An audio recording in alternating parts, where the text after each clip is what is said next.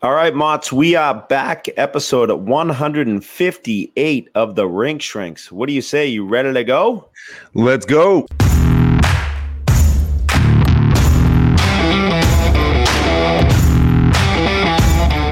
This episode is presented by Bet Online. The holiday season is off and rolling with NFL in full stride and the NBA and NHL hitting mid-season form. Bet Online is your number one destination for all your sports wagering info.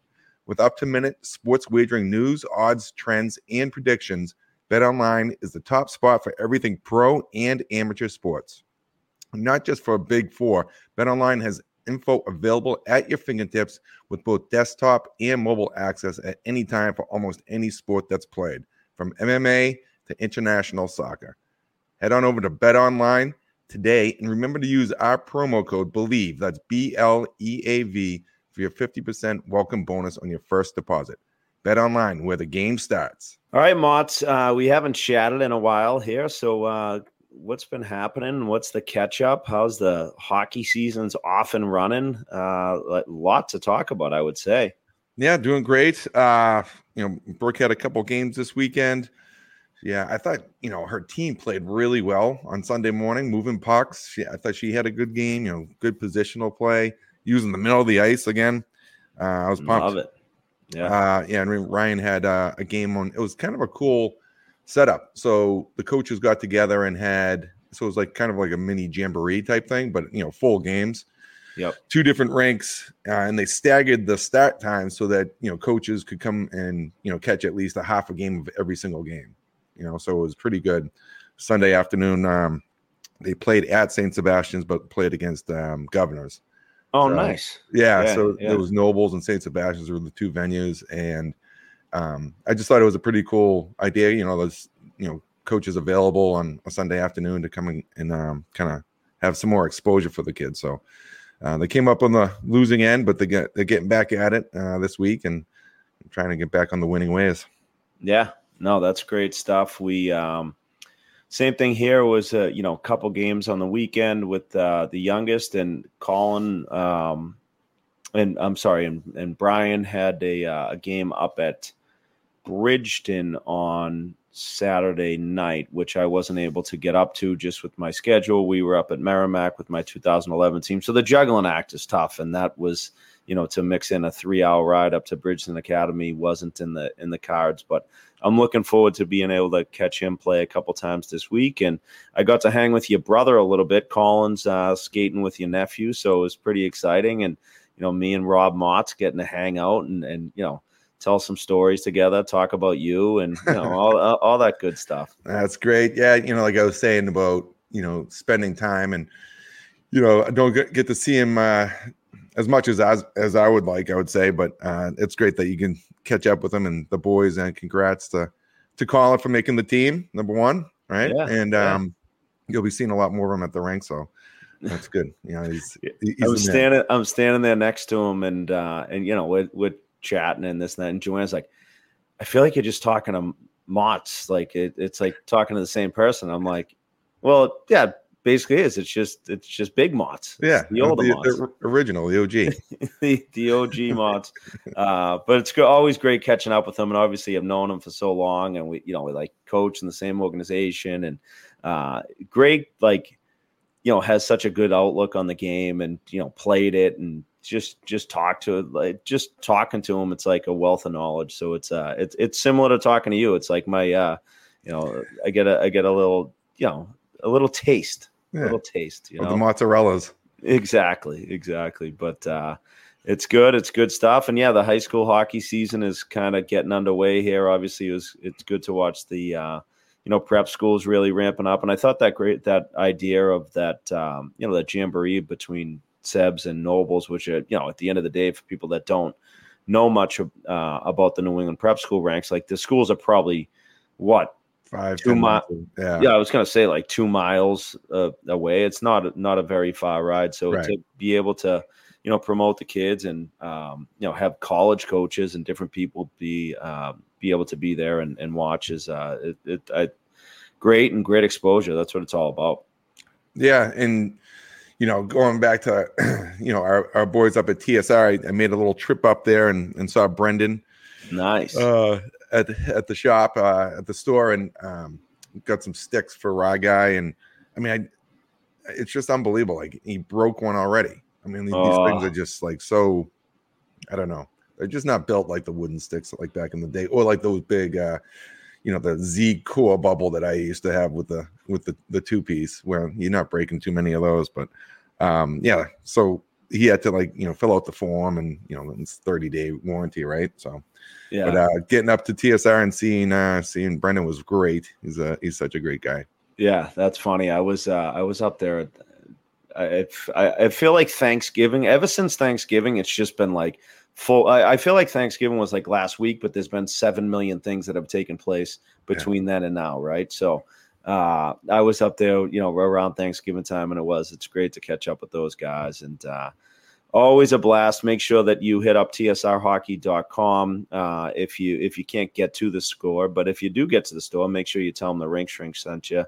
And they will. They really do. They take good care of you, especially now with the holiday season. They get some great specials and great deals going on. So I'm glad that you were able to. You rip any shots in the little shooting pit there? No, I mean, he was going on Facebook Live, and I had to get out of there. But it was good. It was funny. It was about like what they have to offer and whatnot, and some different questions that people have written in or sent in. But you should have joined it. I know. I did have to get back. I went to the Bruins game that night. Yeah. With the Cambridge Fire boys. Oh, nice. Yeah. So I was, Mike Dwyer was kind enough to extend the invite. So like, they were the top fundraiser for that Heroes Cup, and they were gifted a box for one of the games throughout the season. And so I joined up with them, and we had a great night. Some good laughs. Oh, I'm sure. Very similar to a hockey locker room, when you get those guys together, and so it was a lot of fun. And so I ended up having to bounce, but it was funny. He was going to be trying to weave in as many Christmas movie quotes as he could, but he didn't want to not try and force it. I'm like, I wish I could have gone on and listened, but it's awesome. Yeah. Awesome. Did you see the World Juniors, the Team USA? They announced their preliminary rosters. It was a little bit surprising to see Cole Eiserman left off. Any thoughts on that? Yeah, I mean, it's a deep team, right. From there's 16 forwards, 10D right now. Yeah. 3 goalies, but there's some really good players on this squad, and that 1 year older situation, even though he's a great player. It would be interesting to find out what the decision making process was like for that kind of setup. But you go through. Well, in my mind, right, is so you have the BC guys, like they have a really, really strong, like some high end talent, right? And like you said, like he's that are older kids, right? That are that 05 birth year, and Eiserman is an 06. He's still draft eligible. He's still at the under 18 team and everything. But maybe it's like, where do we fit him in the lineup, right? You got the line of BC guys, you got all these other guys. I know they did take the Hagen kid that's going to BC next year, but right. It's just interesting, and I feel like every year, different things like that happen, right? And maybe they just didn't trust. Like, okay, like what if what's Eiserman's role going to be like if he's like a fourth line guy, right? Yeah. Like maybe we need somebody to fill a role a little bit better. I'm sure when it gets down to the nitty gritty, that's kind of what it comes down to, right? When you select, that's a good point. So even though he's going to go like in the top 5. Right. Like, and he's an unbelievable talent. Like when they're building the roster, especially with the ages and, maturity levels and things like that of some of these kids, it's like, oh, we see him somebody else filling that role in a better capacity. Right. And maybe it shoots him in the foot. You never know. Well, I'm sure he's extremely disappointed, but, former guest Matt Boldy didn't make it his first year there, and that he used it as motivation versus poor me type thing. So Former guest Keith Yandel was leading the entire Canadian Hockey League in scoring for definitely defensemen, but maybe like even most of like the league in scoring, like was absolutely tearing it apart up in the queue and didn't get a look either. So yeah, and that was motivation. Use it as a motivator. Exactly. Yeah. I think they went and watched my games instead. Nice. They were watching me, and they're like, "This Yandel guy, I don't know. Like, what's all the hype?" Yeah, what's all the hype? He's doing all right, and they're like, "No, you got to cross the border. He's up in New Brunswick." Oh, that's great. Yeah. So no, I mean it's an exciting time of year. Like it's always fun to watch that tournament. Was able to play in it, and it's just you're representing your country, number one. But with the development program in place, is like such a feeder system. Yeah. They know these kids really well for a number of years, but they do have some talent. They're deep on the back end as well. I when I did that game from when I was at BC, it was the Denver game, but that kid Zeev Bouillon, he plays for Denver, right? So yeah. I really liked his game. He's draft eligible this year as well, and so they're deep in all areas, and BC's well represented. Yeah, the Eagles are definitely well represented, and obviously BU's got a couple guys, and obviously Hudson and Forrest. I'm not looking at it, but it begins with an F, right? With the D-man? Yeah, another BU guy. Is it like Fortescue? Oh, that's BC. Oh, of course it is. Yeah, whatever. The secret BCBU. Yeah, and then you get the difference. Yeah, whatever. There's just a C and a U. There's and then you get Celebrini and Wood from Matthew Wood down at UConn, named to Canada's preliminary roster. So preliminary is a tough word for me. I struggle with that big time. Yeah. Just say the first crack at the roster. Yeah, exactly. First pass. Yeah, but it's always great. I love the fact that you were able to play in that and talk about it. It's just such a it's such a cool tournament, right? And just like it makes holidays, all that stuff, getting through it all. Which are obviously a blast, even though Joanna called me Joanna got me a Grinch t-shirt. She wanted me to wear it on the podcast. I forgot to grab it. But then you get the World Juniors to look forward to. So, and I'm looking at it. Yeah. Drew Fortescue. Yeah. I butchered that. He's at BC. Yeah. Whatever. Yeah. It is fun. He might have transferred or something. You get all these age appropriate kids playing at such a high level and playing for their countries. It's just it is a great brand of hockey, and perfect timing too. Around the holidays. Boxing Day kicks it off. Oh yeah. Franklin Sports is the official street hockey partner of the National Hockey League. Check out their line of official NHL street hockey games and training equipment at franklinsports.com. Today, you want to make the World Juniors when you get big and strong, right? It's going to help you if you get your training tools through Franklin Sports. So make sure you hit them up.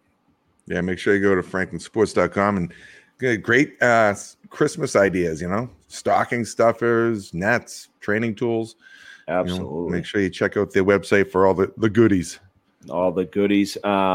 International ice hockey, right? The federation there is mandating neck guards, which is, I think, good to see. You're seeing some, it's interesting now watching the NHL games. You see some of those guys start to wear them.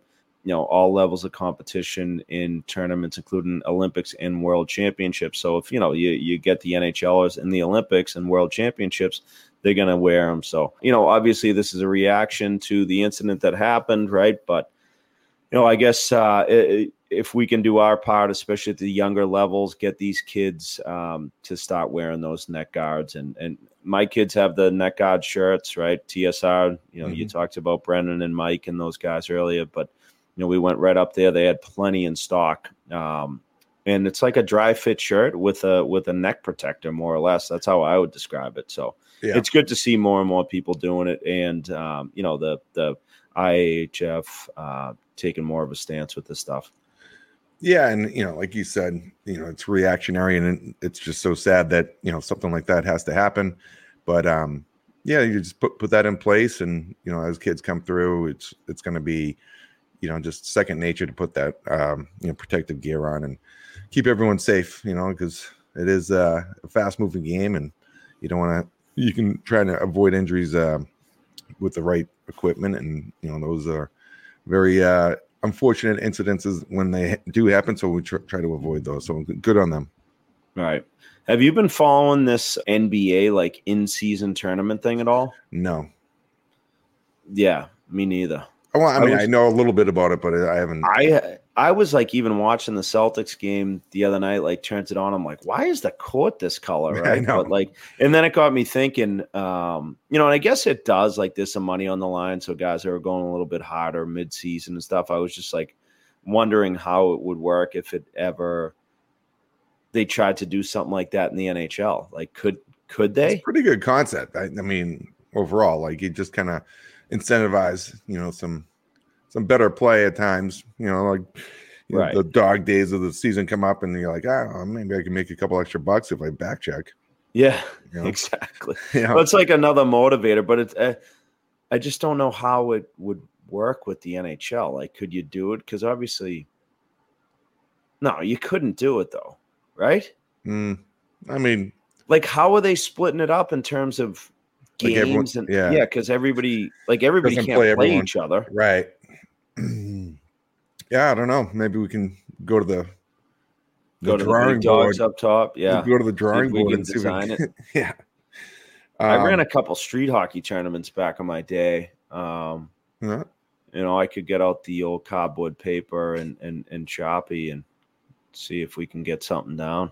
Yeah, team matchups, and no, it would be an interesting concept. I mean, I haven't, like I said, I haven't really followed it with the basketball, but it's a good idea to kind of incentivize and kind of shake things up mid-season, which is nice.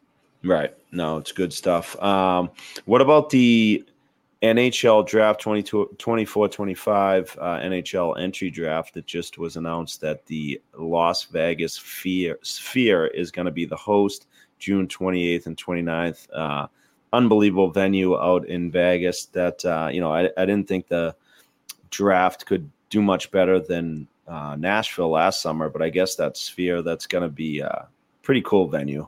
Yeah, great destination to, it's a really cool spot to gather no matter what, but, to have the hockey, the NHL draft there, and, they'll be, putting on a show like they always do out there. So it would be a nice little trip for the rink drinks possibly. I would, that's what I was thinking. Like, we should probably head out there, let the wives know, business trip, we have to get out there and just get some content, get some interviews. I think it makes sense. Let's book the tickets. All right, done. Let's book the tickets. I think we have to do it. Bring the clubs. Bring the clubs. Absolutely. We could bang it out for sure. That would be good stuff. Really, really good stuff.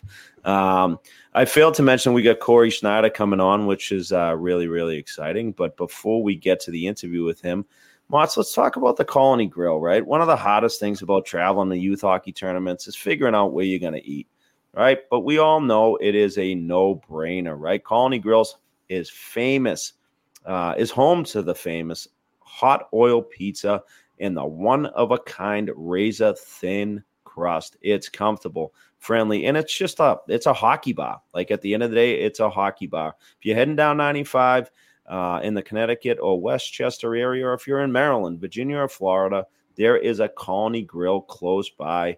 Bring the team, order it to the hotel, right? Pick up a steaming hot pie on your way to the ice. You'll agree, Colony Grill lives up to that hot oil hype. Find the nearest location at colonygrill.com. I heard from a couple people I know that the Junior Eagles, I forget what age group, and what was the other group? I think Mass Con, but a couple people hit me up online and were like, dude, we took the teams to Colony Grill this past weekend. It was a blast. Like, thanks for the recommendation. Everybody was fired up. They were down in Stanford playing games, and everybody, they like knocked it out of the park. So awesome partnership we have with the guys at Colony Grill. That hot oil hype, right? The hype. Yep. I actually was talking about it yesterday. Today. I was with a buddy of mine who I work with, and he was he had property down in like New Haven area, but he was always talking about Modern Pizza or Pepe's, and I was like, you got to get to the Colony Grill. The hot oil hype is for real, kid. Exactly. So he's going to be checking it out as well. But we got to make a trip down. Oh yeah, no, that's coming. We talked to Ken. I actually talked to Ken over the weekend, and we're going to set something up. We're going to get down there really soon, which really excited about. So good stuff. I think, speaking of Colony Grill, right? Cory Schneider, where does he live? Where's he living now? Do you know? He's down in Fairfield. Fairfield, yeah. Yeah. Yeah. And what did we say to him when we interviewed him? Yeah, we got to. No. I said to him before. I'm like, oh, you're in Fairfield. He goes, yeah. I'm like, what's your number one pizza place? Colony Grill. Yeah. Right. So he knew it. Called it out right away. So it's hilarious that that he's living there and everything. So I think it's time we bring on Cory Schneider. Great interview with him, Motts. Didn't you think he's a great guy? He's a great guy. He was a great player. He got he had a lot to give. He's a smart kid that he was on the NHL Network. Yes. Today, I believe it was, and he did a great job. He can kind of communicate what what was important for him at the goaltending position, which we have no clue about. So it was really good to have him on and have him share some stories. So hope you enjoyed the interview with Cory Schneider. And our next guest on the Ring Shrinks podcast, a veteran of 410 career NHL games, played with the Canucks, Devils, and Islanders, 171 wins with a 9.18 save percentage. Drafted 26th overall by the Canucks in the 2004 entry draft. Please welcome to the podcast, Cory Schneider. What's up, fellas? How we doing? I should say, an ex-Eagle as well, because we have that secret handshake. Yeah, he had to get Boston it in. College. Yeah. That's right. Had to get it in. You guys must be all puffing your chest high and mighty right now with the way the Eagles have been playing, the way these young kids have kicked off. And that young goalie, what's his name? Fowler? Fowler, yeah. Is he a player? That kid's legit.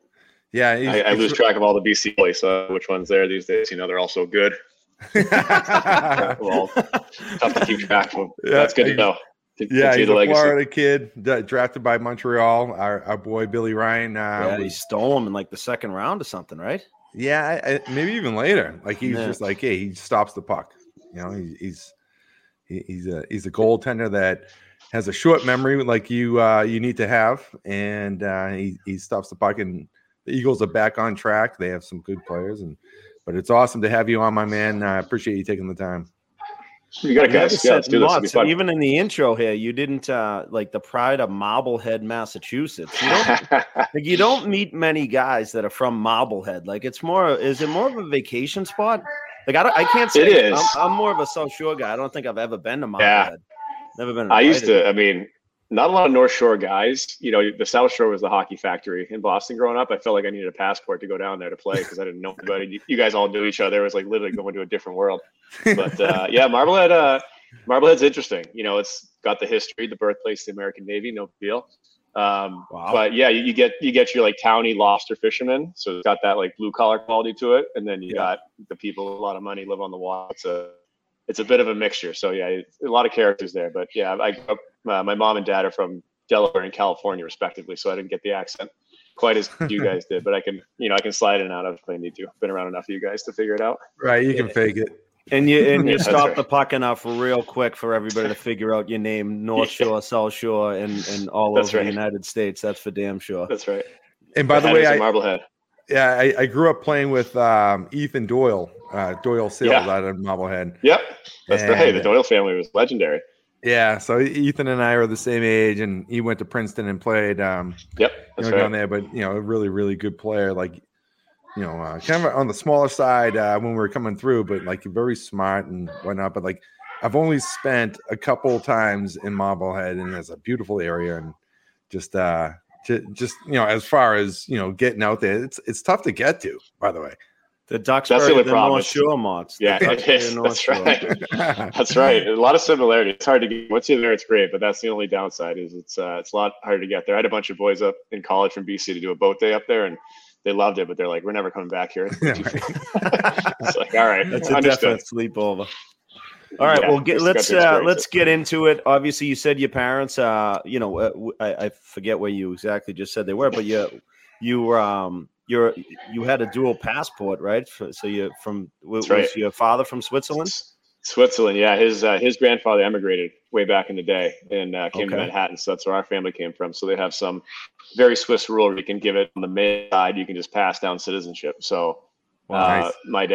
My dad filled it out for me without me knowing when I turned 18. When the lockout happened in 12-13, he was like, you just need to sign this paper and you can have your citizenship. And I was like, hell yeah. So I booked it over Switzerland for about 6 weeks in the lockout and didn't count as an import. It was a fun experience and good thing to have in your back pocket with the way the world is these days. If I need to escape to the mountains and the safety of the Swiss bank accounts, I can just peace out and see you guys later. So that's the exit plan. That's the strategy these days. Yeah. Hey, that's good to know. That's good to know. That's awesome. That's awesome. Well, Schneider, talk to us about getting involved in hockey. Like growing up in Marblehead, like how did you first start out playing the game? I mean, like you guys, I grew up Bruins fan. That was like the Ray Bourque, Cam Neely era. They didn't have those stud goalies back then. They kind of circled through like Andy Moog, Lemlin, and those guys. Johnny Graham. Yeah. He could go on about the random Bruins goalies. But, my dad, like I said, he was from Delaware. He went to Cornell when Kenny Dryden, so he got into hockey, but he wasn't a hockey player. And my mom wasn't big into hockey either. But my brother I have an older brother who's a few years older than me, and he got sucked into it at a young age. So I just basically did what he did. And he was a forward, so he obviously stuck me in net and just fired tennis balls in my face in the kitchen. So I think that's probably where I got the idea of being a goalie. Plus, I hated skating. It was hard. I didn't get off sides like when I was little. So I was like, you know what? Let's just simplify this and stand in one spot. So, but Mark doesn't have it's not a big hockey town. We practiced Salem State. Like we didn't have our own rink. But I just loved it. I loved the gear. I loved putting the pad on every guy. They used to cycle through the team. Everyone got to play goalie once. And anytime anyone bailed or didn't want to do it, I was like, put me in. So, I just grew up there and once I got exposed to the rest of the world, like you guys in the South Shore, and realized how good everybody else was, I had to go to prep school. I went to Marblehead High School my freshman year, which is not, as you know, they're not in the the Super 8 every year. They're not vying for state championships. So I realized quickly all the guys were going to prep school, so I had to make a move. So I transferred to Phillips Andover, and again, not a huge program at the time. They pumped out a few guys though. Kreider and Garnett Hathaway and Bobby Farnham all came from Andover now, which is kind of funny because it definitely was not a hockey school when I got there. Was Don Sweeney there when you were there? He had just left. I think he was like the admissions officer my first year there. But I met him briefly during the process, but he was gone pretty quickly, so I didn't really cross paths with him. But that was good pull there, Motts. That's a good pull there, Motts. A good reference. But we weren't that good to start, so a lot of action, a lot of rubber, and played well, and caught the eye of some schools, and met Jerry York in Boston College, and the rest is history. So, not an orthodox path. I didn't go juniors, didn't do the national program, never got invited actually, which probably worked out for me. I just kept plugging away and just made it happen. So I don't know if many kids can go that route these days anymore. I feel like it's a lot more manufactured and contrived, and you got to do all the right things and play all the right place to get noticed. But back then it was just kind of, you just played well at the right times and you got found. So pretty fortunate to have that. That's great stuff. Was there one person that had a big influence on your kind of development and like at an early impressionable age, because like goalies are weird, right? Yeah, we are. We're wicked weird. Yeah, let's just be honest. No, but technique wise, like movement in the crease, like stuff that a goalie coach that all these kids have like specialized coaches now at times. But was there someone that kind of like pulled you aside and was like, hey, and like I see something in you and like in kind of work with you? Yeah, it's funny you asked that because there's definitely one from my youth, and then one two when I turned pro. Pretty lucky, but I don't know if you know the name Brian DeCord. He was with the Bruins for a bit in the early 2000s. Yeah, Dak, and he runs stop at goaltending now. But my coach had hand over him. So I got hooked up with him in high school there when I was like 16 or 14 or something. And I've basically trained with Dak ever since the last 20 plus years of my career. He really helped me kind of harness the raw component of my games because I was a little all over the place, but had the natural ability. So he was able to teach me some technique and some fundamentals, which I think really helped me a lot. And like I said, I went back to him every summer, trained with him.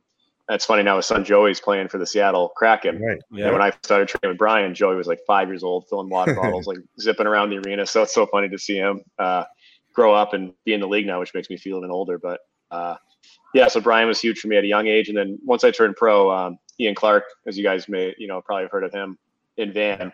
I went to see him back in the day when they told you to go see the coach when you're in college still. You technically weren't allowed to go because of the rules, but they're like, you should go see Ian for a couple of days and pay your way out there. And I was like, son. And I don't think we had a puck on the ice for 3 days of sessions. It was literally just power skating and technique and pushes. But I never forgot it. It really helped me. And then when after Ian left, I had Rolly Melanson, who had been in Montreal with Price and Halak, and he was kind of the final part of my game. He told me to play more in the blue ice because that was all over the place, a little in and out, and kind of the old school, working way too hard to make simple saves. So he sort of taught me to just keep my feet in the blue ice, trust your angles and your puck tracking, and the game will be a lot easier. And sure enough, it was. So those three guys stick out in my head just in terms of my development and who all taught me different, but all crucial components to my game. Because again, you can't get there if you don't take some coaching and advice and learning. So I think you got to be open to coaching now.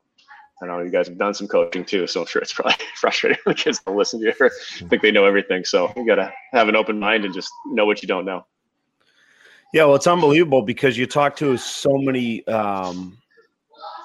people, and I would say goalie parents, right? And I've coached my boys all the way up here, and it's like, oh, they just need to see shots and this and that, and it's like, well, the skating aspect of it is so important, right? And it's like, no, they don't need to do that stuff. And I'm like, okay, yeah, what do I know? Like every goalie that we've had on this show over and over again kind of talks about like, there was that one point in their life where they were like, yeah, we had a coach that just skated us, and it helped us get to that, whatever that next level is, right? So I love hearing that type of stuff because it's just ammo in the back pocket, I think, for us as coaches. Absolutely. Yeah. I mean, I remember even my dad, when he didn't know a whole lot about hockey, was that the goalie's got to be the best skater on the team at a young age. Well, that was the Ken Dryden. That was that Ken Dryden, Patrick Roy. Like that was, I think that Marty was Brodeur. Yeah, my father used to say that. My father used to say that to goalies, from literally the second we started playing hockey, right? It was the same thing. Like goalie's got to be the best skater on the ice.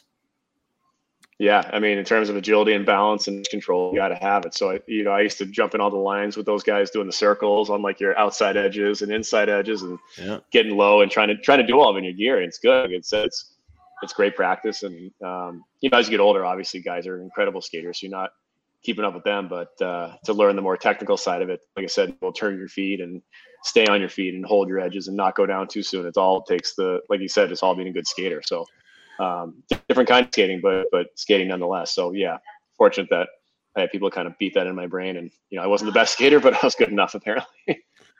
So Schneider, I was pretty much like a mid-season black ace, and so I worked with the goalies a lot, and I always like to talk about, like what to your point about being in the blue crease, in the blue paint, and the net's not moving. This is what I talked to like when I was coaching this one kid. He's very athletic, big kid. And I'm like, the net's not moving. You have to know your angles and understand that you can make your job a lot easier if you just understand that, right? So, so I was doing like the shooting drills and stuff with the goalie coach, So, could you talk about like that a little bit in more detail about, kind of like the movements in the blue paint and exactly what kind of made you successful later in your career when you kind of realized that? Yeah, it's, when you're younger and you're more aggressive, when the rush is coming at you, they taught you to be 3-4 feet outside your crease on just a normal rush. And so I got away with it for a little while, but then you get to the NHL or the best levels and these guys can zip the puck around or make lateral plays that you're not used to. So I remember first time I called up in Vancouver, like it was the hardest practice of my life because I was like going side to side on like basic entry drills and just working way too hard. And The year I was going to be the full-time backup, so my first full year as a rookie, they brought Rolling Lansson in, and he's showing me videos of Halak and Price and how quiet they are. They're just, cruising around the crease, getting on their spots. And he's like, you gotta learn this, because you're just gonna get picked apart. You're gonna get passed around. And so that preseason, I think we played Edmonton back when they had all those young guys, when Halsey and Everly, and they were all like kind of rookies and younger guys. And I got lit up like 8-2. Just got roasted trying to play the way I played. And Rolly sat me down. He's like, "So you ready to learn to pay attention and do what I'm telling you?" I was like, fine. And then we had one more game against San Jose in the preseason. But they had Healy and Thornton and, Chloe. Like, they were a good team, even for the last preseason game. You get your squad ready. And I just literally just tried to turn my feet and stay in the crease, and pucks just started hitting me. And I was like, oh, damn, this actually works. Wow. It's more complicated than that. You got to be able to see the puck better. I think part of it's because you play further out if you're not trusting your eyes and tracking pucks, because then it's a better chance it's going to hit you the further out you are. So as you back in, you just got to be able to see the puck and track it better into your body to make sure you're going to get it or making those saves. But the whole idea is that it's you want to have your angle before your depth. So if you can get on your angle, at least you give yourself, Mats, as you said, the net's 4x6. It's not changing size. If you get into that angle, you could be on your goal line, but you still give yourself a chance because you're square. You're taking away most of the net. Because if you come up short and you don't get to your angle and then you attack, you're still off your angle. You give up one side of the net. So I think the whole thought process is come through the middle of your crease, like kind of take that big T push. I used to T push a lot, which for people who don't know, it's kind of you open up one foot and you push on it that way, as opposed to shuffling where your blades stay facing up ice. And I hated shuffling. It just was hard.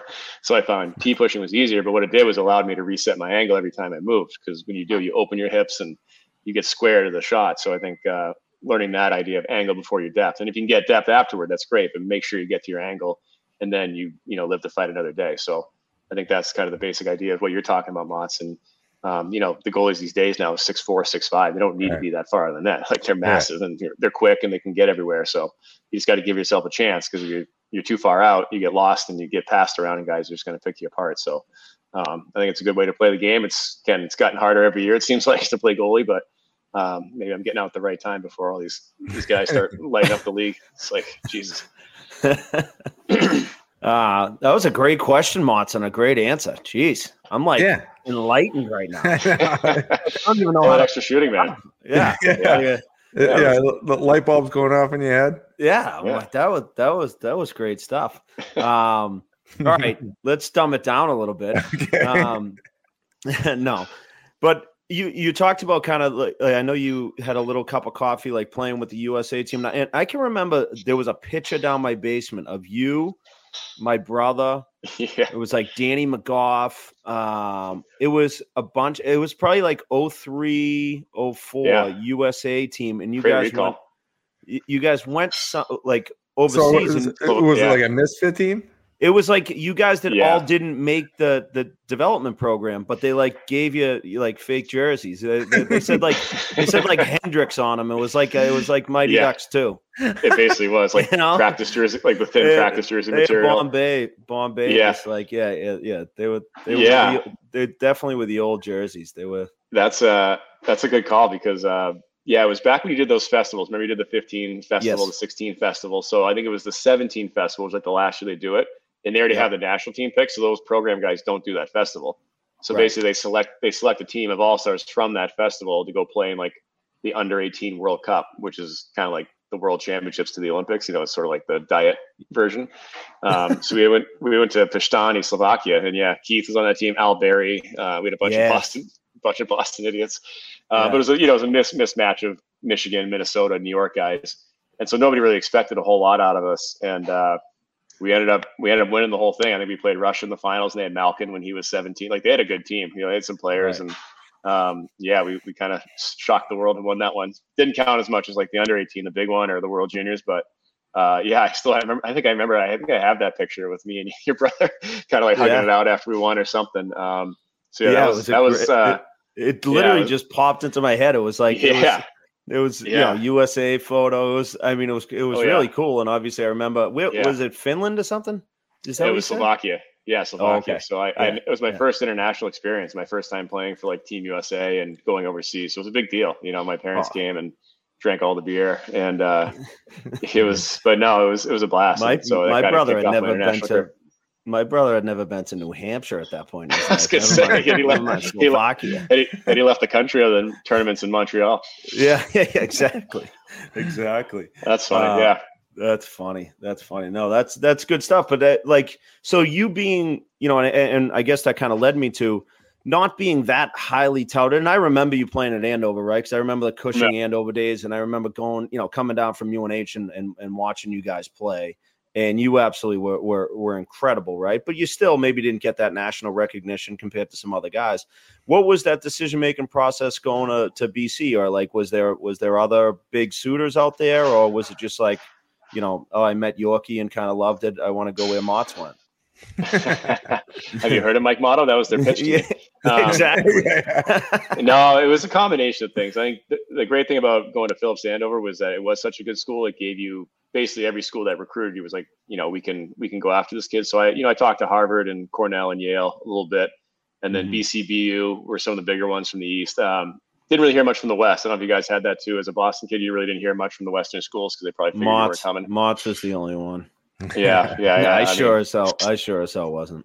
Capital S stud coming out of high school. But yeah, like you said, I was a bit of an unknown, and playing prep school, you play 20, 25 games, so teams can't really get a good read on you. But I started playing some of those tournaments, like the Beantown Classic had just started that year. I think it was the first year they did it to compete with Hockey Night in Boston. And I think I won the MVP that year between my sophomore and junior years, and then played well at the Chowder Cup, all these Boston tournaments. So I think locally I kind of got on the radar, and I had a really good start to my junior year. And it was funny because my father went to Cornell and then went to Harvard Business School. So he was, my final three were basically Harvard, Cornell, and BC. And, I think at that time, Harvard wasn't as good as they are now. Like they were sort of middling, and Cornell was just kind of in the middle of nowhere to me, and had all those goalies who like the Lenevius and the McKees who put up great numbers, but they saw like 10 shots a night because they had Doug Murray and Stephen Bobby, whatever his name was back there, just crushing people. So I was kind of like, that doesn't sound like a lot of fun to me. I don't know if that's the best place for my development. And then for BC, like you guys you won a national championship recently. You're in Frozen Fours. You played in, the Beanpot. Like Hockey East to me was a bigger draw.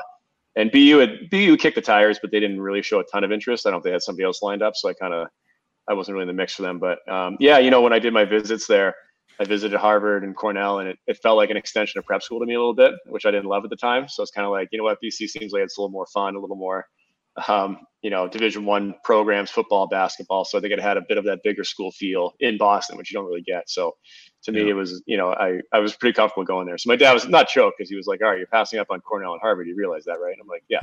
And he was like, all right, fine. Just do well in school if you go to BC. I was like, all right, deal. So, So, I mean, again, it ended up working out great. It was awesome. Had a great experience, met great people, played some big games, which I think really helped me just going to the next level. But yeah, I have no regrets at all about that decision, as nobody usually does. Yeah. Who did you stay with on your recruiting trip? The one Nolan Havern. He'll seal the deal for you. Nettie did my unofficial visits. You could do like an unofficial visit. So it's like a junior in high school. And the only time I could come was during like finals week at BC. And Nettie tells me the story where Mike Kavanaugh kind of leaned into it and was like, hey, Nettie, we could really use this kid. So like, do what you got to do. That's how you rolled up. Nettie, he brought his A game. Let's put it that way. So, so that was a lot of fun. And then he always has his A game, though. He always has his. Yeah, he introduced me to Hong Kong, and I was never the same. Best Chinese food going. And then my official visit, when I think I'd already committed then, and I still did an official visit. And I stayed with Big Brad Boyle, and I think Boiler had me that time. Nice. So I was in Rogies with them on the visit. It was him, Andrew Alberts, and Adam Pino, like the three biggest people alive. Yeah. They like had a chugging contest. And I'm like, I've never chugged a beer in my life. These three just down the hatch, and I'm still like sipping it, like, oh, I got a lot of work to do. Sorry, I can't swear. I was like, oh shit, I got a lot of work to do before I get here. So that was eye-opening for me. Yeah, those beers look like ponies in prize. Yeah, and boiled. That's right. Exactly. And Pino and Andrew Albert's are monsters too. But they're like big guys too. Yeah. I love how of all the characters, it's like you got to go to Nettie. And be like, Nettie, I know you got an 8 a.m. final tomorrow. Yep. But we can sacrifice you barely passing this class if you get this. And he gives Cav the wink in the nod. He goes, say no more. He's like, I got him. Exactly. So yeah, it was kind of an interesting process, but it was fun. It was fun nonetheless. That's fantastic.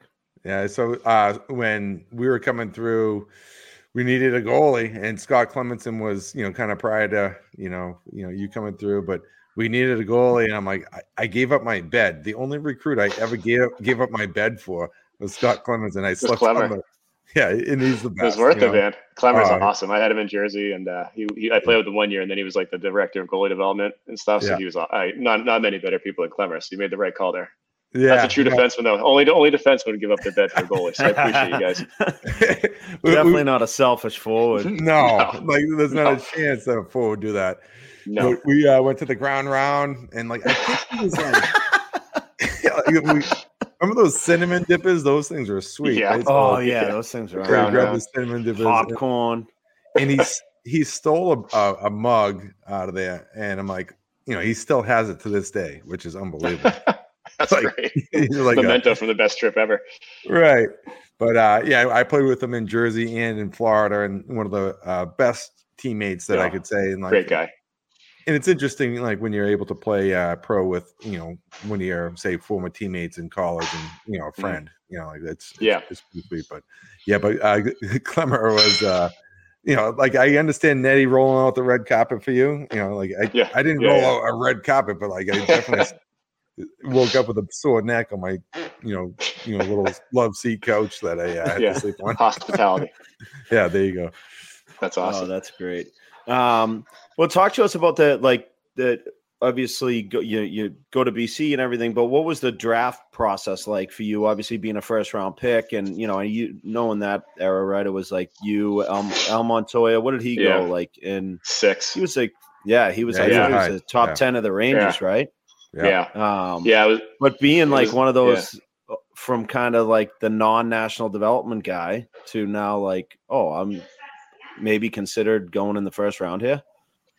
Yeah, it was pretty wild. I think just how quickly everything happened. Like I said, I transferred to Andover as a sophomore, played that year. And then from, I would say, that summer of like 2002 to the summer of 2004 where I got drafted, like those 2 years, I could never have, predicted how quickly things would just move. Committing to BC on a full scholarship, getting drafted the first round. Like it never even crossed my mind when I left Marwood High School for Philip Sanderville that would even be in the realm of possibility. But part of it was, like we talked about, I never got invited to the national program, but when they went to go play their under 18, the big tournament before the draft in April there, either both their goalies were hurt or they didn't like them or they weren't playing well. So they kind of came calling and said, hey, would you want to come play with us in the under 18 tournament? And I was like, hell yeah. I think part of the knock on me, as you said, was like prep school. You're seeing 20 games, 25 games, competition's not great. So teams were sort of like, all right, how good is he really? And that was back when teams actually drafted goalies. Like I think in recall, I think we had 6 goalies taken the first 39 picks of that draft, which is like unheard of now. Right. So I think that worked in my favor too. But so I went over to this under 18 tournament with a lot to prove, and the 86 age group wasn't great. Like your brother was a part of that, but he didn't play for the program, so he wasn't there. A lot of the good 86s that came out never actually played for the program. We had like Kevin Porter, we had a couple of kids who ended up playing, but they actually had to bring up a bunch of Michigan, right? Yeah, exactly. They had to bring up a bunch of 87s from the younger age group to like supplement us. Like the, Nate Gerby, Jack Johnson, Phil Kessel, Jack Skilly, like these kids were studs. And I think they legit were worried that the 86s were going to get relegated and the 87s wouldn't be able to go because they were loaded. So they brought us some help. And we kind of shot, I played well, and we sort of snuck our way in the finals, and we lost to Russia in the finals again, but they had, Malkin again and Anton Hudobin, who had a good career. So actually we lost like 2-1 in the finals. But I think the fact that we got to that game and I played well along the way really helped me a lot in the draft. Because again, I wasn't sure. I kept hearing late first, early second. And I'm not sure what experience you guys have with the draft process, but you interview with a bunch of teams. Like I interviewed with probably 20 teams, and Vancouver wasn't one of them. They were one of the teams that didn't even talk to me. So I had no idea that they were interested. Funny sidebar about that is like going into the draft, me and Blake Wheeler were like the 2 high school kids. He was Minnesota, I was Boston. We like hated each other. Like indirectly, I didn't hate him, but Boston guys hate Minnesota guys and vice versa. Yeah. And he was same thing, like late first, early second, projected, whatever. And I kind of kept hearing about this Blake Wheeler. Like Blake Wheeler was like 100 points in high school. I was like, oh, come on, like it can't be that hard. So going in the draft, I was like, as long as I go ahead of this Blake Wheeler kid, like I'll be happy. I don't care where I go. And then sure enough, Phoenix went off the board at 5 and took Blake Wheeler. They took him at 5. I remember that pick. I was like, I don't think I'm going 4. So, but that kind of threw everything into chaos because they thought Phoenix was going to take Montoya. They thought they were going to take Al at 5. And the Rangers had 6 and 24 that year. And I met with the Rangers a lot. I remember the old guy who used to come to the Hingham League all the time. Who the Crockpot. Bob Crocker. Bob Crocker. Yeah. So he was like, he was checking in on me all the time and like, kind of hinting that like, hey, if, you're there at 24, we'd probably take you kind of thing. But then Wheeler went 5 and they took Montoya 6. I was like, well, there goes that. So I was like, kind of did he write you handwritten letters? Every year almost. They're like at the end, Great penmanship, by the way. Great penmanship. That's that guy saw. Good memory. Bob Crocker saw more hockey games than I would argue anybody ever in the history summer of league games, easily. Oh, he would be at everything. He's the only reason why I got drafted. But then he gave me confidence, like going into pro. Like he was at our BC banquet our senior year. Yeah, like he was like he was vested everywhere. And he was. He really loved the local hockey scene. He'd be at an alumni game 6 years later. The guy's he was an animal, just grinding, just never quit. But it's sweet out of a guy, and so they didn't take you at 24. Yeah, so I was getting a little nervous because like Dubnyk went 14 to Edmonton, another kid, this Czech kid, went 17 to Nashville. So I'm sort of running out of room here. I'm like, this goddamn Blake Wheeler. He must have been talking about me. To this day, it turned out he's a decent player, so I don't feel too bad about it. But it didn't work out in Phoenix though. That was like that was like wild. Yeah, that's right. That was an off the board call. Yeah, I mean they had the right guy. He just didn't want to play there. Right. But so like I said, I just didn't know what to expect because I didn't know who's. And you kind of want to go in the first round because it sounds better than going in the second round. So selfishly, I was like hoping I'd get picked, and sure enough, 25, Edmonton took that kid Robbie Schremp. I don't remember him. He was like hyped up. So he must have had.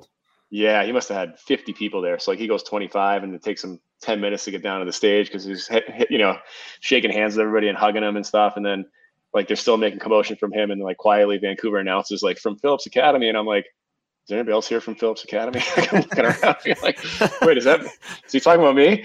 And sure enough, it was me. So it was just me, my mom, my dad, and my brother, and that was it. It took me about 6 seconds to give him an awkward hug and sprint down to the stage, but it was a pretty surreal feeling. I think I recall I had a huge pimple on my forehead in retrospect, like just a giant zapper.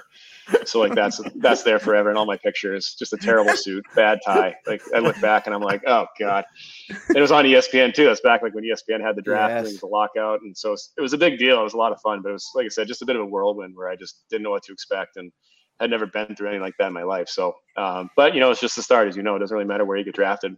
Plenty of kids, bust out in the first round, and kids are undrafted become players. So it was just the first step, but I was really lucky to go to Vancouver and start my career there. So that worked out pretty well. That's great. And to be able to, it's kind of difficult at times because like you see, like you mentioned, a guy by the name of Luongo signing like a big time, ticket. And so like going in, knowing like you're confident in your game and like you want to play, there's only one net, right? And you got this Hall of Fame player in front of you pretty much. That was it a mindset where you had to be like, all right, you know what? I'm just going to bide my time and support and work on my game, even though I know it's not my net yet. I mean, because that's a kind of tough thing to and like, it's good for our listeners, like, goalies who, everyone wants the net, right? But ultimately, like you might have to put in your time and like, I look back and watch you and like you deserve the net at times, but you still, he's still the number one. Sure. Early on in your career. Yeah, it was kind of far from my mind to start with because when I got drafted, they didn't have him. They had Cloutier and Alex Auld, and then that summer of 06, they traded for Roberto. And I remember it was right after the lockout, so guys still weren't getting paid very much money because the cap was cut in half, whatever. And I remember they traded for him in the draft, and I texted my agent. I was like, "Hey, what's that mean for me?" They just traded for Roberto like 2 years after they drafted me. And he's like, "Well, let's put it this way: at least goalies are making $6 million a year again." And I was like, "That means nothing to me." It's like he was basically sugarcoating the idea that like you're screwed. Yeah, pretty much. So but I mean, I went 3 years of college, so I knew it was going to take me some time, right? So I did 1 more year at BC, left after my junior year, and I knew I was going to need a few years. So I think it was somewhere along the way that Roberto signed that huge ticket, that 12, 13-year contract. So, I think when you're trying to make it, you're just so focused on like what's ahead of you that you don't think that far ahead. So I put in my 3 years in Manitoba, got a couple of call-ups here and there, met him, worked with him. I knew the team had high hopes for me, but they were just kind of like, all right, well, we're not going to give up on Roberto. So we'll just see what happens with this other kid. And I think it was my agent who helped me the most in that process, because he kind of was very matter of fact about it. He's like, all right, well, look, you're going to, be the backup this year. You're going to push him next year. And then the year after, you're going to take the job and you're going to run with it. I'm like, no, what are you talking? Like in my head, I'm like, no, it's fucking Roberto Luongo. He's like, watch, just go there and work hard and just learn from him and play well and force him to make a decision. I was, all right. And it wasn't that easy, obviously. I put in a lot of work, and I think it actually helped me. I mean, it might have delayed the start of my career as a starter, because I didn't really get in net until I was 26, 27, which is still pretty late even for a goalie. But I think playing those first couple of years with him really helped me, because he worked his butt off. And, you play with a guy like Marty, guys, just those guys who are really great, they have a different way about them. So I think for me, it was eye-opening. I came in as a rookie, and I watched him work, I watched him train, I watched him prepare, and I was like, oh geez, like I got another level that I have to get to if I even want to like sniff what this guy's doing. So, and he was great to me. I think everyone kind of sees him now as his personality, sense of humor. Back then he was kind of maligned, like the media was all over him. Playing in Canada was tough, and I think he was a little combative with them, and I think he realized that he kind of had to play along with it and just sort of have fun with it in order to survive. So never felt like he didn't like me or didn't want me there, was threatened by me. So, I mean, we worked really well together, and, pushed each other. Won the Jennings our first year together, and that's the year we made it to the Cup Finals. So I think we had a mutual respect for one another. Obviously, me for him, I had the guy's freaking posters on my wall as a kid, but I think he quickly found that I was capable, and it was for the first time in a few years they've been able to actually give him breaks and rest him, and not have to worry about what was going to happen if he didn't play. So I think he actually kind of didn't mind playing fewer games, not many fewer, but slightly fewer, not 78 instead of 60 instead of 72. But so I do think it was a beneficial thing, and then it got to the point where they had to make a decision, and that's when I got traded. But like I said, I love my time there. I love working with him and be on those teams. So again, things work out the way they work out. You can't really control it. But at that time, I was just trying to learn and keep up with them and just try to be the guy. I remember I got called up one time before like my second year pro. I just wasn't ready at all. And I think it was like Willie Mitchell just looked at me. He's like, "You're not Roberto." I was like, "No, I am not yet, at least." So, part of it's just like earning the respect of the other guys in the room, because they're used to a certain level behind them, that if they look at you and they don't see that or don't feel that confidence, then they're just not gonna trust you. So I had to earn that trust and respect and just work hard every single day. And then, good when you get your chance, you got to take advantage of it, make the most of it. And that's all I try to do. But like I said, I think Roberto's a big part of that for me, just getting me to that point.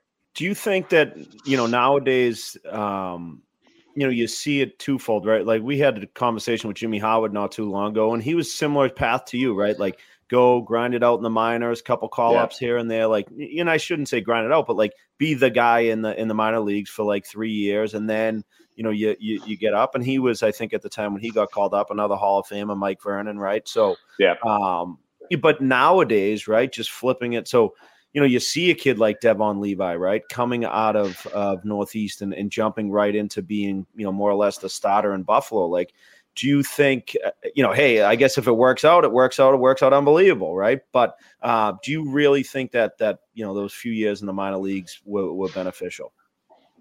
I think so, for sure. And quick sidebar, just local Tommy Barrasso getting back to the Hall of Fame guy, left Acton Boxborough High School, went straight to the NHL, won the Rookie of the Year and the Vezina. Like that to me is the craziest story that's never told in hockey. I know.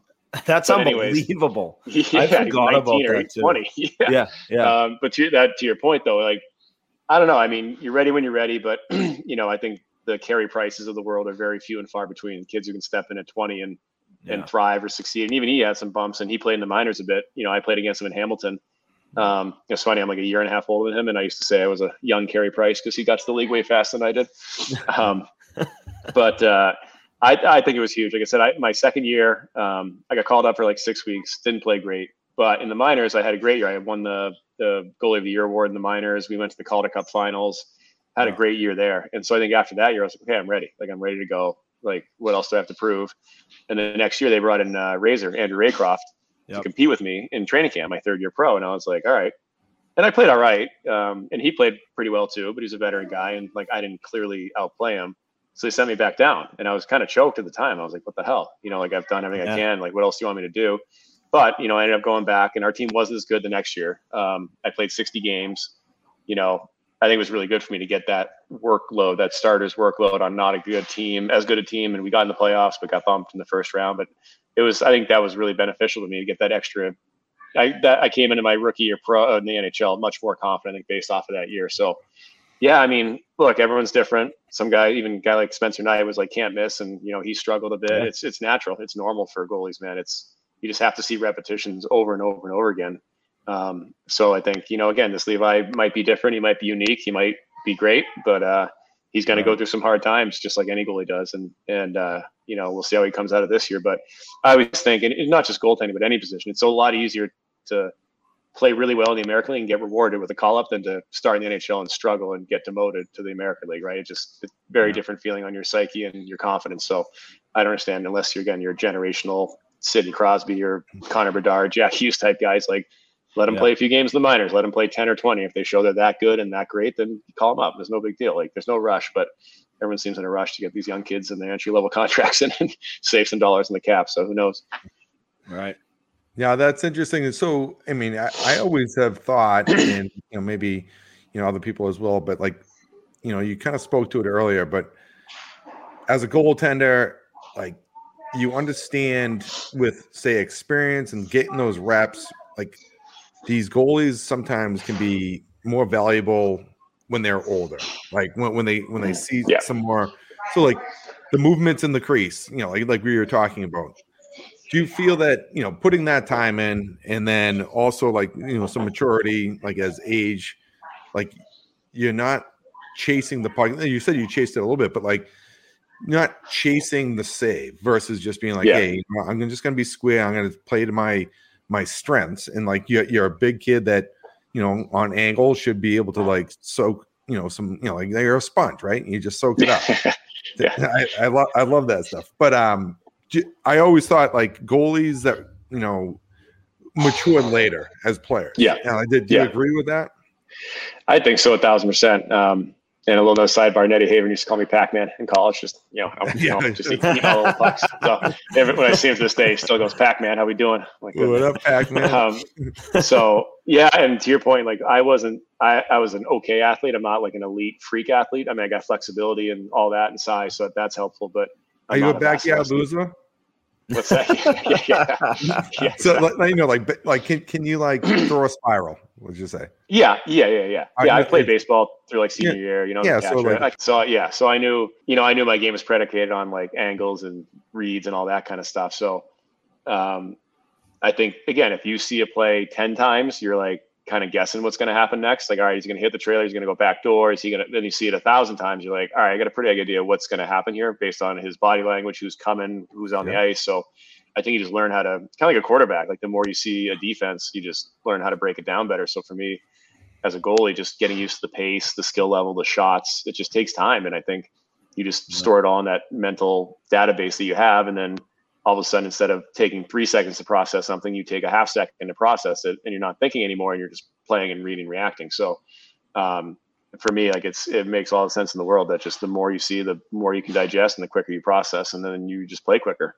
So I think when you see goalies struggle, they're overthinking it. They're taking too long to process the play. They're taking too long to make their reads. And that's when you get caught behind. And like you said, chasing it a little bit, you start chasing the game. And as soon as you start chasing the game as a goalie, you're in trouble. You got to kind of be ahead of it. So when you're playing well, it's anticipation. When you're not playing well, it's called cheating. So it's just a fine line between those two things.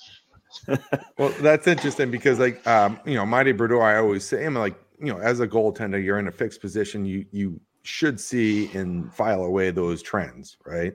And like, just to be a more, say, anticipating, goaltender, like understanding, like the trends that are happening. But Marty was one of the smartest guys that I played with. Yeah. He was a goaltender. And he was like a hybrid, meaning like he wasn't a blocker, right. Like he was a good skater, like we talked about earlier, but he would read, shooters' eyes. Yeah. Like, he would be like on one side of the net, like, and the next thing he's just he's kind of like taking candy from a baby type thing, like in practice. He was just kind of messing with you. Yeah. But that's like so important, like, to reinforce what you just said. It's like you have to be able to be, hockey intelligent to understand that though as well. And that's sometimes goalies don't get the credit, in my opinion, about the hockey intellect and, reading plays and understanding where everyone is on the ice and trust, from D. Like, there's so much that goes into it. But I think that's so important. And, like that kind of goes back to what we were talking about earlier was a, maturity of game. And, but as long as you're filing away that database like you were talking about and then understanding it, I'm sure sometimes the game was easy for you. Like when you're feeling great, man, it's crazy how, again, easy is the wrong word, but just simple. It makes sense. It's, I think Tom Brady used to say, like, you had the answers to the test before you got it. Like, it felt like that. Like, you just sort of know everyone is, all right, I count 4 guys over here. That means somebody's got to be over there. And, so you just know he's there without seeing him. But to your point, I mean, it's it's not a proactive position. You can't go out and like hit somebody or like make a play or do something to get in the game. You got to sit there and wait, and you got to react based on what happens in front of you. So I think in order to make those reactions easier, like I said, you have to know what's going to happen ahead of time almost. But to your point, like the emotional and mental maturity, I think as you get older too, and you knew this as you guys played, certain situations, things are going to happen. All right, the first 5 minutes, this team's going to come out buzzing. So we got to survive and get past this first 5 or, hey, there's a power play late in the second period and tie game. Like, this is a pivotal moment. I got to ramp it up here and kill this penalty and go into the period 1-1. So some of that situational awareness that you learn as you get older, and you become more calm, less panicky, less nervous. You just sort of say, all right, like, I know what to expect going into this game. Let's just handle it as it comes, instead of like when you're young, it's like, man, 60 minutes is a long time. That's a long game to like stress out about and worry about what's going to happen, what could go wrong. So I think as you get older, you just learn how to, be more mentally mature and calm and just compartmentalize and just have your situational awareness down. So it just helps you navigate through these games a little bit easier than when you're younger.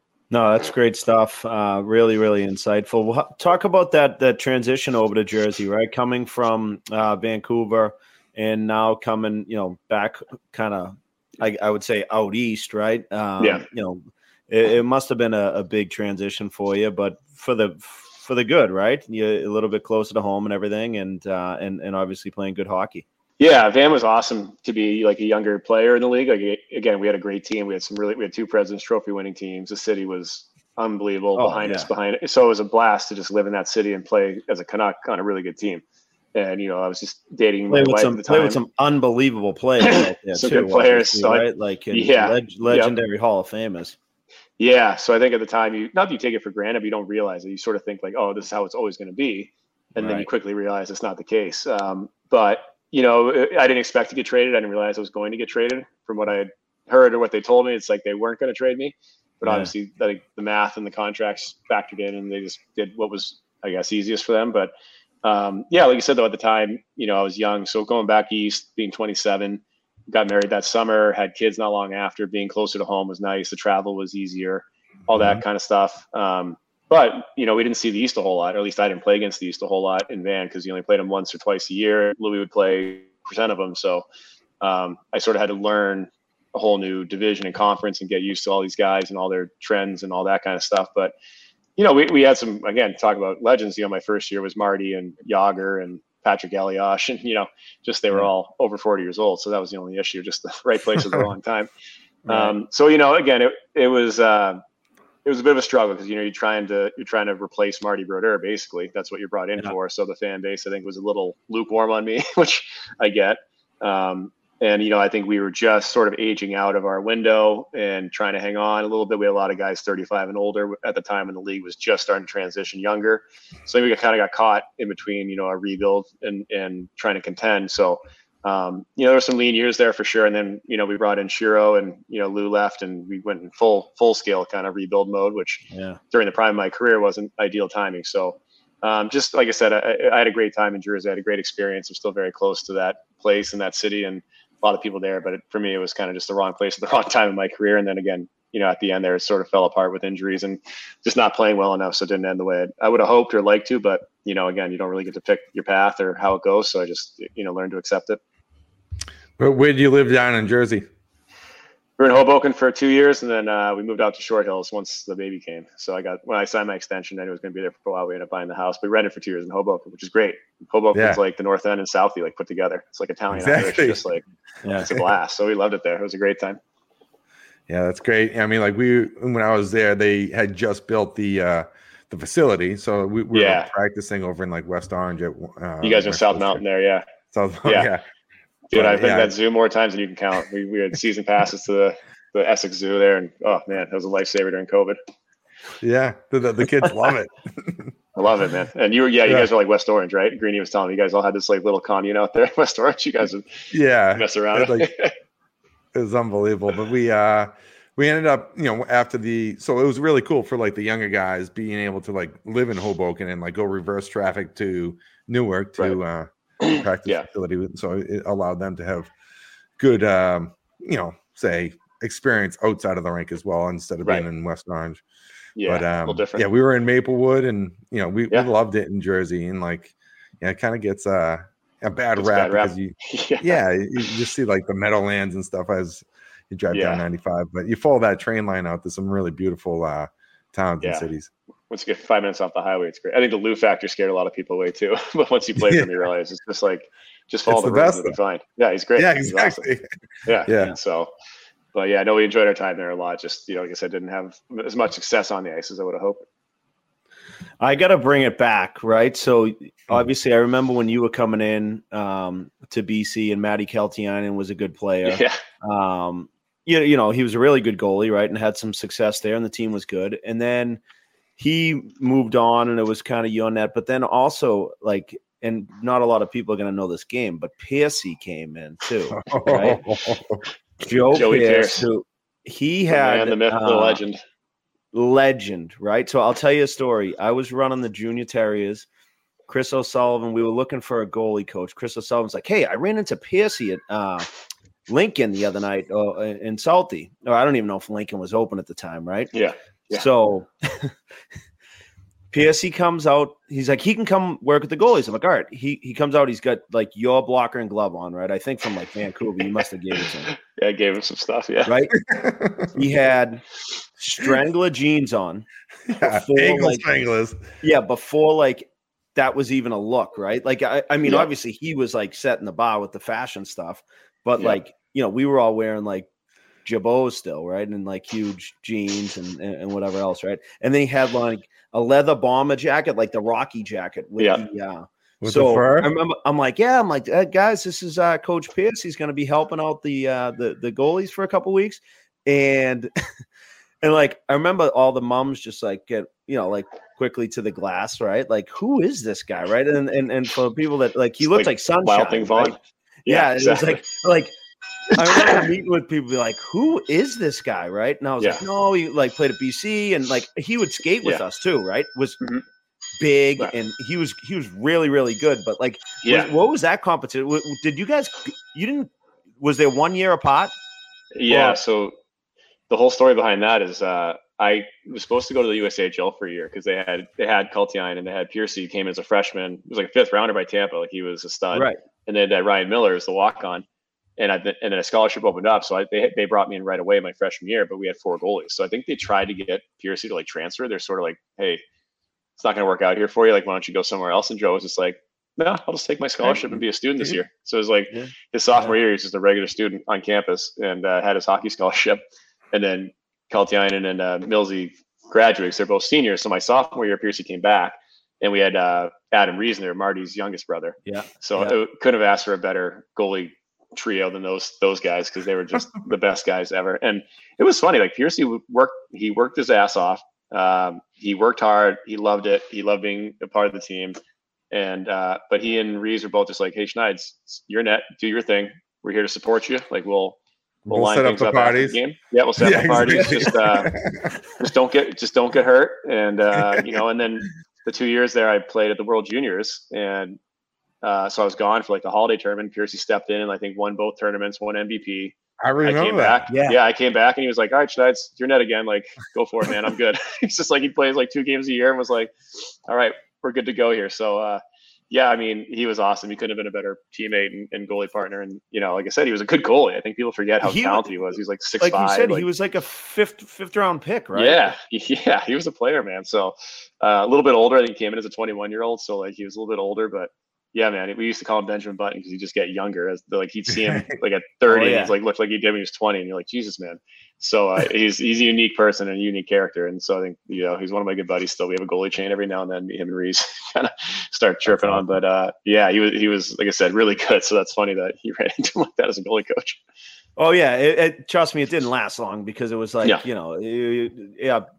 we need you on Thursday night for skills. And he was like, no, that's DY. That's like, I can't do that. I go somewhere else that night. You know what I mean? Like my bocce league's Thursday night. Like we talked about. Yeah. You got a kid. Exactly. And he was fantastic. Like when he, he's great with kids. Like he's got that happy-go-lucky personality. He's like so happy. That's so funny, man. Oh, that's a good call. You guys are pulling out a lot of good names right now. It was classic. Well, that's great. So now what do you as far as like you talked kind of about like your injuries and like your hips like kind of failed you a bit, right? It's very difficult to have tough hips during that position of goaltending and your movement. Like you came back and played, but can you talk about just a little bit towards the tail end of your career and like what some of the difficulties that you maybe kind of faced? Yeah, it was like I said, we'd had some tough years in Jersey there, and just couldn't make it work success-wise. I had some really good years statistically, and we couldn't score and just didn't win. And then I started having some injury issues as we started getting a little better. So the timing again just wasn't quite there. But as I mentioned, like as a goalie, if you're behind the play at all, then you're dead. And I think coming off the hip injury, it takes longer than you realize. You're back after 6 months, but everyone I've talked to, it says like it takes a full year to feel normal again. And I think not that I was rushed or anything, but I didn't quite feel the same. So again, just for me, not being an elite athlete, like being a half second behind, all of a sudden you start leaving a little early or cheating a little bit or, trying to get ahead of it because you're not trusting yourself. You're going to get to your spots in time because you may have lost just a half second of power or movement. And I think it just sort of spiraled a little bit, just, couldn't catch a break to win a game. I'd play well and lose or, not play well and lose 5-4 or something. But, I think the team probably just lost a little bit of confidence in me as well, which didn't help. And, again, it all happens for a reason, but I think, COVID hit and I kind of ended the year. I spent most of the year in Binghamton and got called up at the very end and then played well right before COVID happened. So it's kind of like, that's a bummer.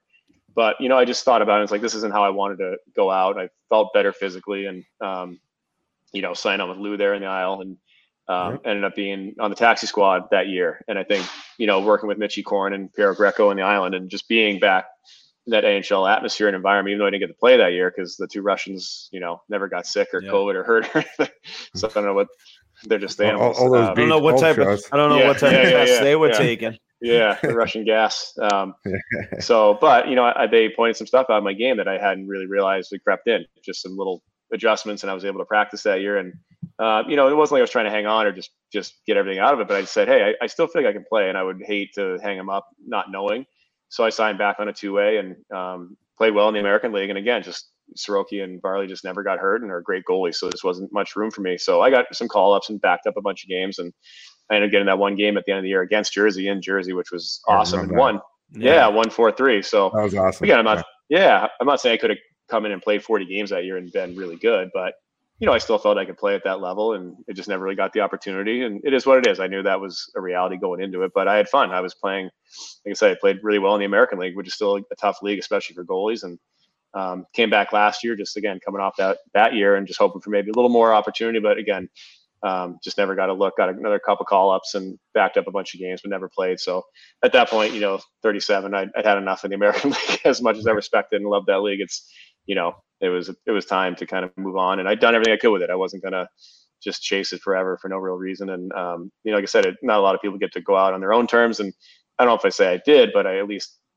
pushed as far as I could until I said, all right, I've done everything I can, and that's it. So not the way you write it up, and not the way you hope it ends, but again, I was lucky to play 16 years of pro hockey and have the experiences I did. And again, sometimes things just work out a certain way. So I'm at peace with that and comfortable in retirement and happy that I'm not beating my body up against all these kids these days, shooting high every time they come down the ice. Like, you guys got to teach your kids to start shooting lower at a younger age, man. These guys all cut to the middle of the ice and just rip it by your collar and trying to go bar in. I'm like, man, just warm me up a little bit. Let me feel the puck before you get off my throat. So that kind of stuff I don't miss. But, you miss the locker room and as you guys know, you miss all that kind of the extra stuff. But I knew it was time to kind of step aside and let the kids play. Oh, that's great.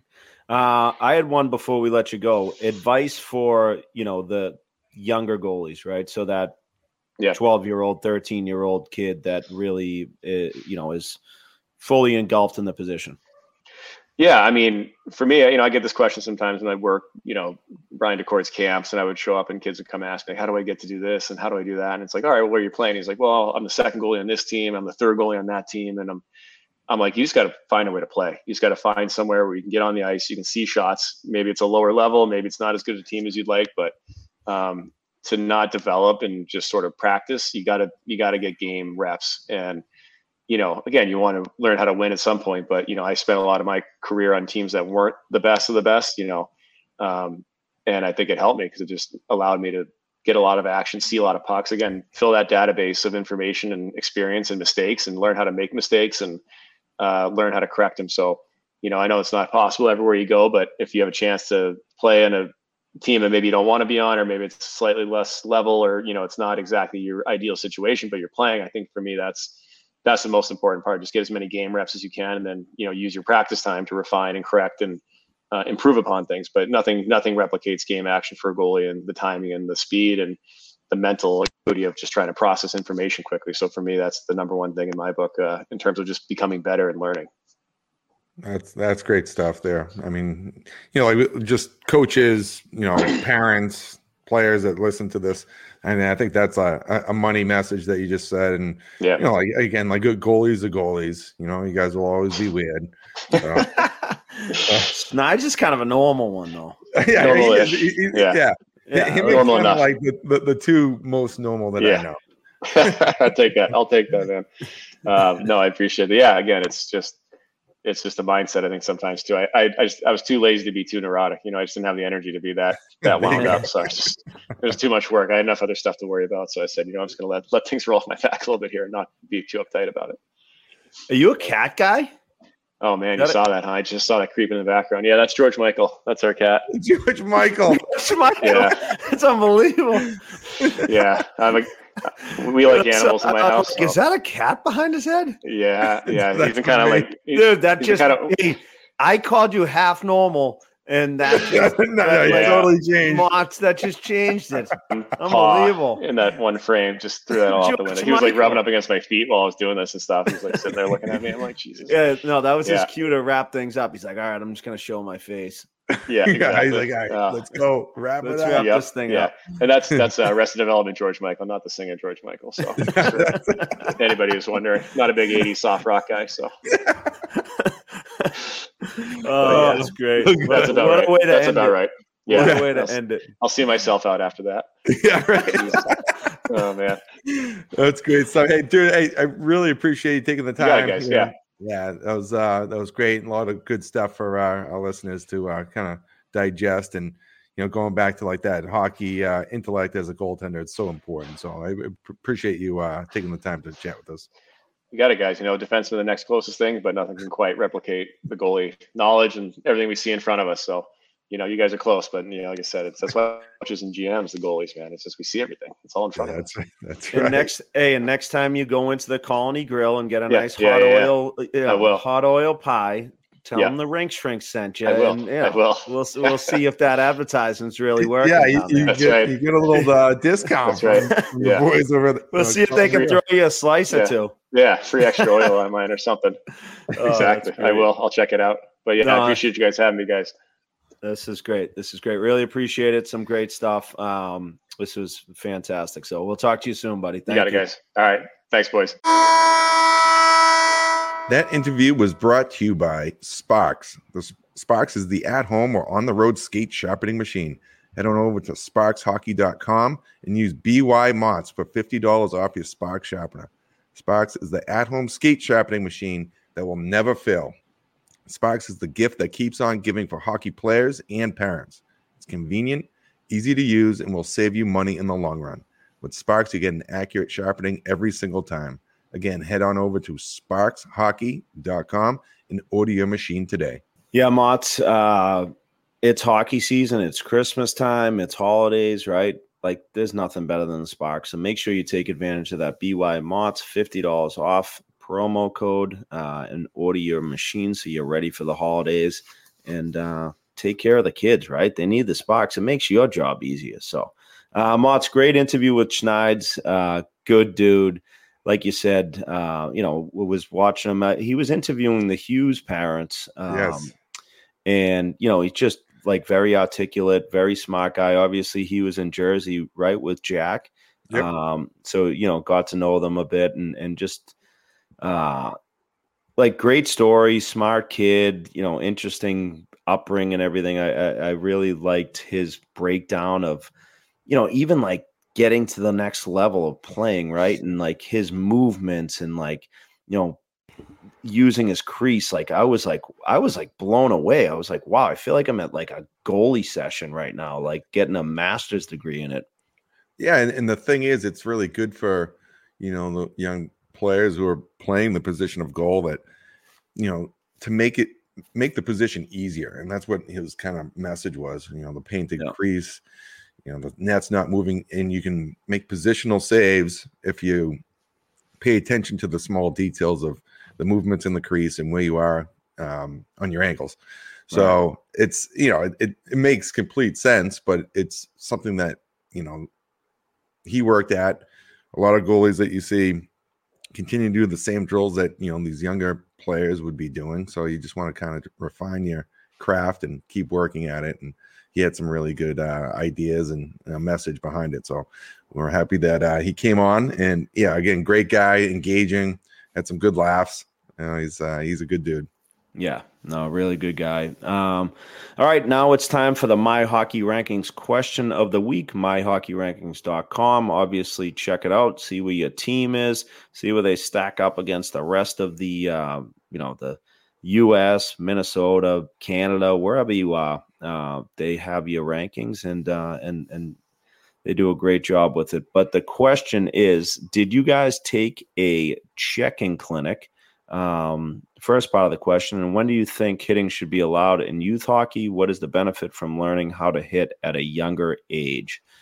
Oh, that's a loaded one. Tough one. Tough one for the My Hockey Rankings question of the week. And we've covered this in different areas, but I would say learning to check is very important at whatever age you're going to be doing it at, right? Yeah. When you introduce it a little bit younger, there's less force. The kids are like Gumby a little bit, and more often than not, it's a little bit more, say, size and strength appropriate. But then when you actually, at the bantam level where it's set right now, there's some growth, spurts and size discrepancies, and there can be some dangerous hits if you're not doing, if you're not checking properly. So, and again, we talk about it. It's about separating the player from the puck, right? So it's angles and skating, and your hands are down, and you want to just try the puck's the most important thing, right? Mm-hmm. So you just want to separate the player from the puck, going through the hands along the wall or whatever, situations. And then when, there is a time where you don't have an angle and it's a cutback or whatever, you just got to make sure you keep your hands down and really and trust the technique that, hopefully coaches out there are teaching. But I would say earlier the would be better for me. At least, like the Pee Wee level, even second year squirts. Like, I think that would be even more appropriate. But we've covered this topic a few times and can kind of go round and round with it. Yeah, we've gone round and round with it. I think the beginning part of the question is about a check-in clinic, and absolutely, I don't recall ever doing one. Right? They weren't around. They really weren't a thing. But nowadays, if your child is going to start checking, the sooner and more often than you can do them, I would get them involved in it, just so they learn how, all the things that you were just talking about, Motts. Yeah. If you go to a properly run check-in clinic, they're going to teach you those things. And I would try to do a couple of them before tryouts and before that season starts, where you, where checking becomes real. And then to add on to your point, I hate to say, and I think when we interviewed Jeff Marek, right, like he we asked him about this, and he talked about hey, I'm not a doctor. I don't want to like sacrifice a kid's head by any means. I just think that I'm seeing personally so many injuries now at the bantam level from kids because of the size discrepancy of when the body contact starts, right? So you figure if these kids learned how to check when they were in squirts, right? There's not like such a big size gap. When they get to bantams, there's huge size differentials. Like there's kids that are just, whatever, like more 6 physically feet tall, yeah. right? And going through puberty versus a kid that's not even close. That's just isn't there yet, right? So like in the past 2 weeks, I've heard of couple kids, U14 age group, like 2 broken collarbones and 2 different concussions. And it's like, and obviously it could happen at any point in time, but if those kids had learned how to play the game just a little bit differently, like because of the body contact at squirt or at mite, like we started at mite. Mm-hmm. And again, I've said it 1,000 times, but like I was never the most physical player, but like I knew how to avoid a hit. I knew how to give a hit. And protect yourself. And protect myself from a hit, right? So if you're playing for, whatever it is, like 6-7 years without any type of, ramifications for like carrying the puck with your head down and stuff, like it's tough to break those habits, right? So I don't know. I'd be interested in what the stats are in terms of like, and I'm sure this isn't even documented, but I'm seeing a lot of injuries at the, 14, 15, 16 age group, right? And I think there's a lot of bad habits that have been developed because of no body contact.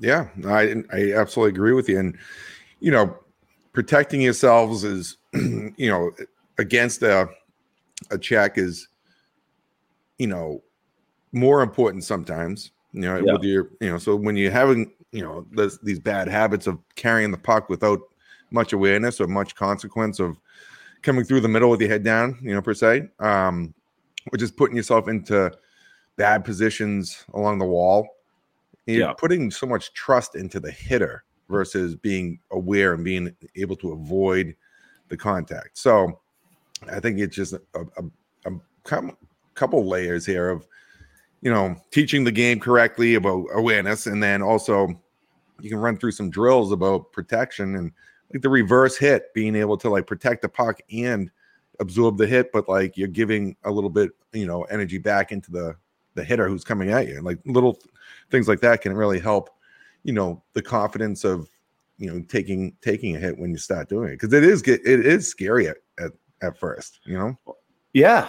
And I mean, I think John Tortorella had some quotes in the past week, right? When Hathaway hit the Luke Hughes, right? The youngest one. Mm-hmm. And it was like, I don't want to read it, but it was like more or less, like, yeah, it's a physical game. It's contact. Like, back in the day, that wouldn't even been a penalty. Right. But, and again, that's not even close to the quote, but it's kind of like, the accountability has been taking off the guy with the puck on a stick. Right. And you see it. So you see it at like all different levels, but like, if you play a physical brand of hockey, you just have to be ready for that body contact. It's tough. It really is. It's like